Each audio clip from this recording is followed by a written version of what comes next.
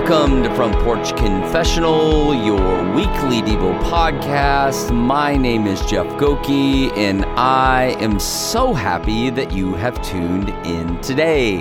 Welcome to episode 327. Welcome back.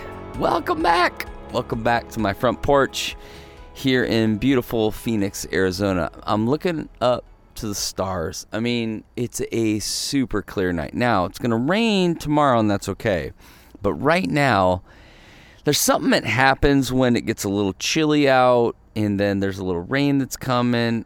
I don't know, and we had some rain over the weekend, and it's just so clear, so I can see these stars. Even the city, like we're in the city, and I can see these stars so clear. I just love this time of year. Part of it is you can see Jupiter and Saturn, Venus, like really, really bright in the sky. So I love this time of year. It's like everything's brighter. It seems cleaner, clearer. So, hey, I hope you're doing good wherever you are, whatever time of day it is that you're listening to this. I hope you're doing really, really great. I am sitting out here on my patio, on my front porch, and my wife, this is so cool. My wife surprised me. Her and my son and my soon-to-be daughter-in-law, they've been working over the last couple weeks to surprise me kind of with a new front porch. And so brand new furniture. She got me an umbrella that like covers up this area. And I came home from work yesterday. You know, we're doing some construction on our house, and come home yesterday at lunch just to check in with the crew. And I'm like, wait a second, what's going on? I mean, it's like so cool. I'll have to post a picture on Instagram, but I mean, brand new, really cool chairs, comfortable, like a rug, just a really big umbrella that can cover it up because it gets really hot in the summertime when the sun's out. And so she got all this and set it all up, had my son help build it all, my soon-to-be daughter-in-law help build it all, and just to surprise me. And I just super blown away. But I just, I was telling her yesterday, I just feel really seen, like she knows I love it out here. She knows this is kind of the place where I hear clearly. I feel like I hear clearly from the Lord. I just get to slow down. I get to listen to the birds. I got this palm tree that's right in front of me. I was watching the palms like move back and forth in the wind tonight. And she's like, hey, we just need to make this place a little more special for you. And so, I don't know. That just felt so kind, so thoughtful. And I'm so grateful. So I'm sitting here in these brand new chairs that she got me, and just feeling like so kind of seen and loved and cared for. So I mean I'm so grateful. Like these types of things help me remind like how Ecclesiastes 9 says, "Love the one you're with, for she is your reward for the toil in this world." And it's not just about outdoor furniture. It's about that God has given me a gift to my wife, and I'm so grateful for her. And I'm so grateful for the fact that that not only she, but also my family knows how special this place is. And so tonight, recording the podcast from a brand new front porch, brand new inspiration, new beautiful things that God's going to be doing, and so super excited to be out here, but also super excited that I know there's a bunch of you that are listening, and you're trying to figure out who Jesus is.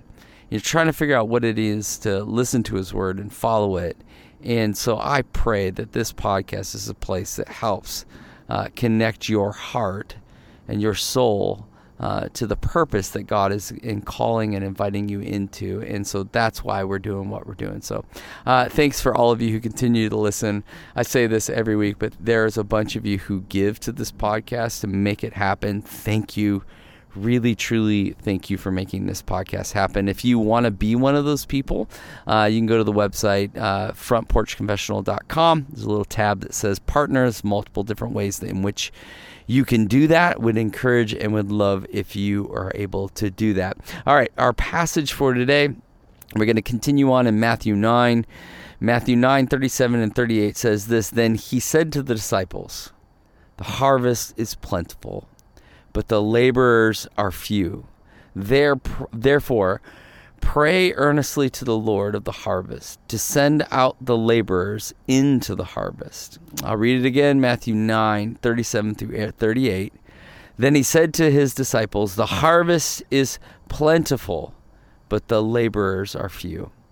Therefore, pray earnestly to the Lord of the harvest to send out the laborers into his harvest. A couple summers ago here in Phoenix, we were doing some landscaping work, and as a part of trying to do some irrigation, here in Phoenix we have what's called flood irrigation. It's awesome. It's basically free water that they give to us, and it floods our lawn, like literally like a huge puddle. But Phoenix is like a straw. The ground is like a straw. It just needs to suck in all that water.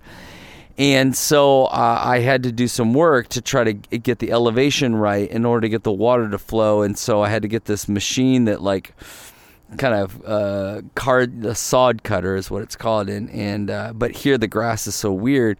And so I did some sod cutting and tried to roll it up, and it was a mess. And so it's like the middle of the summer. It's like 112 degrees. I'm burning up. You ever done something, like you ever had a job and you're like, this is not going to be that hard, and then it just absolutely crushes you? This was that.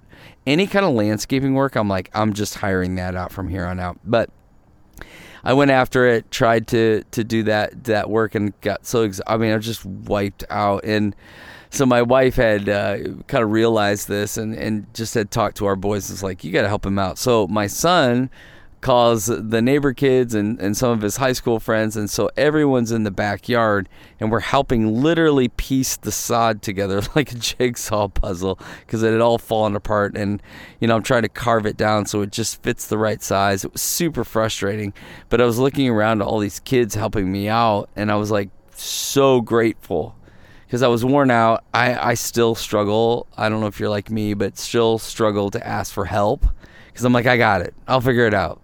And watching all these kids kind of step in, I was like, wow, I really needed that. I really needed that help. I really needed that care, because I was in a bad spot. I was tired, worn out, and I needed help.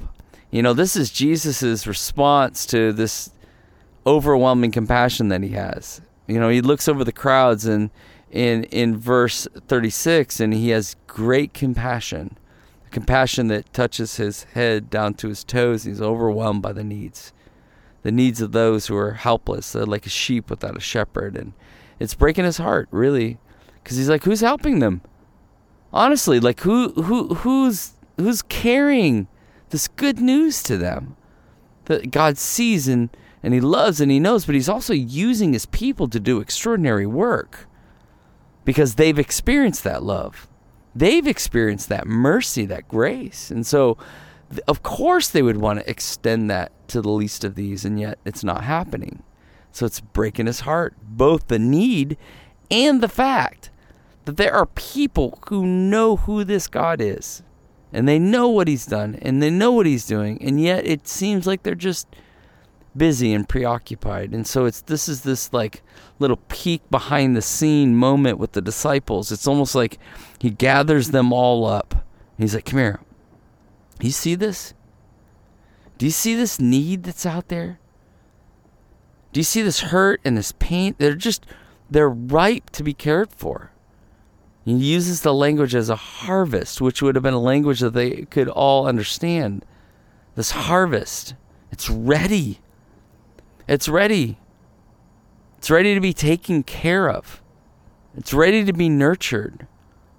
He's like, listen, it's ready. It's plentiful. It's all out there. There are people out there who need my love, my grace, my mercy, my care, my joy, my peace.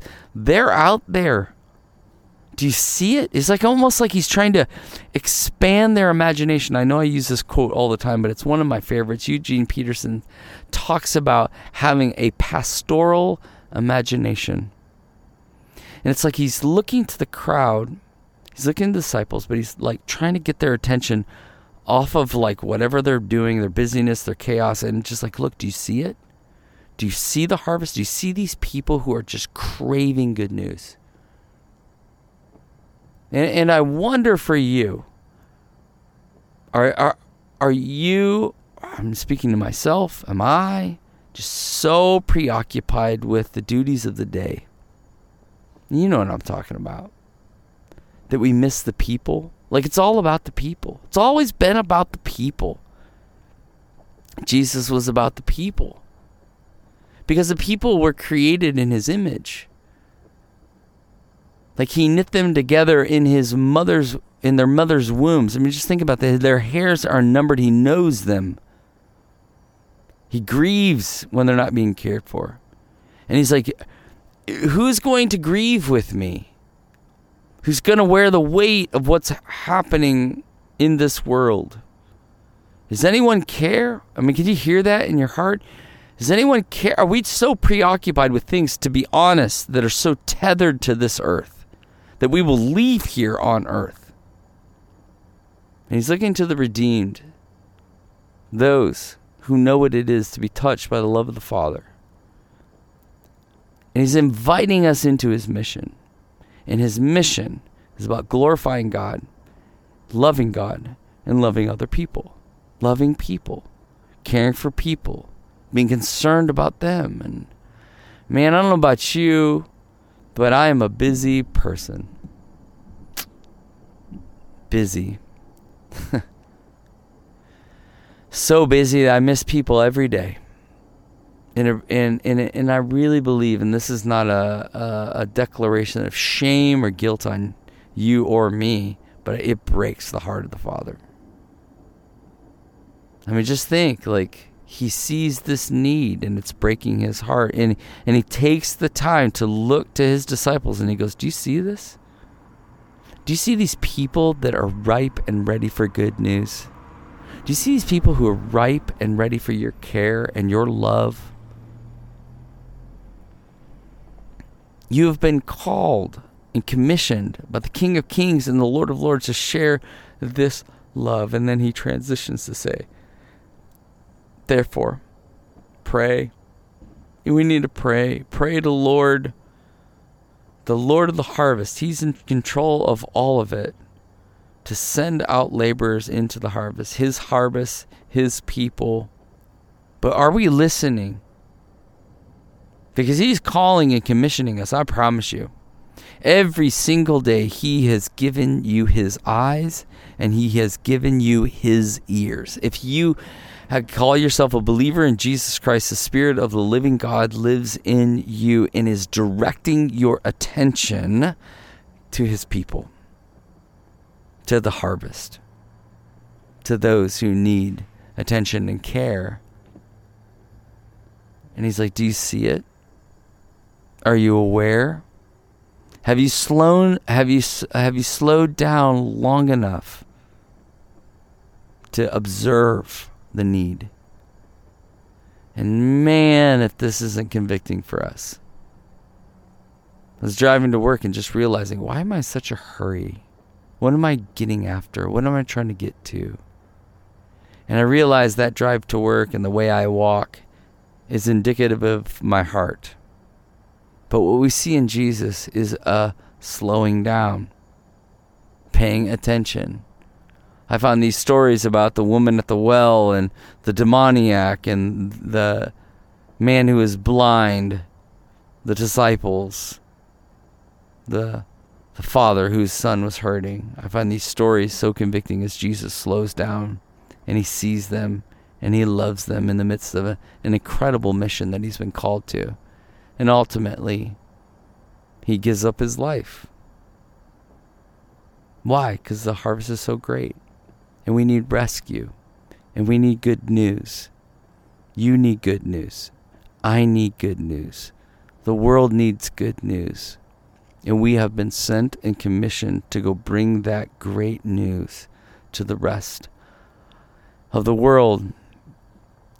And here's the reality, is that the harvest will always require sacrificial helping. Always. It will require your attention. Are you aware? Do you see it? And so the question is this, do you see the harvest? Do you? Do you see the harvest? And here's the second question. Are you willing to help? Join me in trying to be aware, having a pastoral imagination of the need that needs to be taken care of. And listen to the Spirit of the living God who is inviting you to be a part of the help. We need you, Jesus. We want to be your hands and feet, but we need you, Spirit of God, to lead us and guide us, to care for those that you've placed in front of us. So, take a breath, reflect, and believe that the God of the universe is nearer to you than your own heartbeat. Until next time, cheers.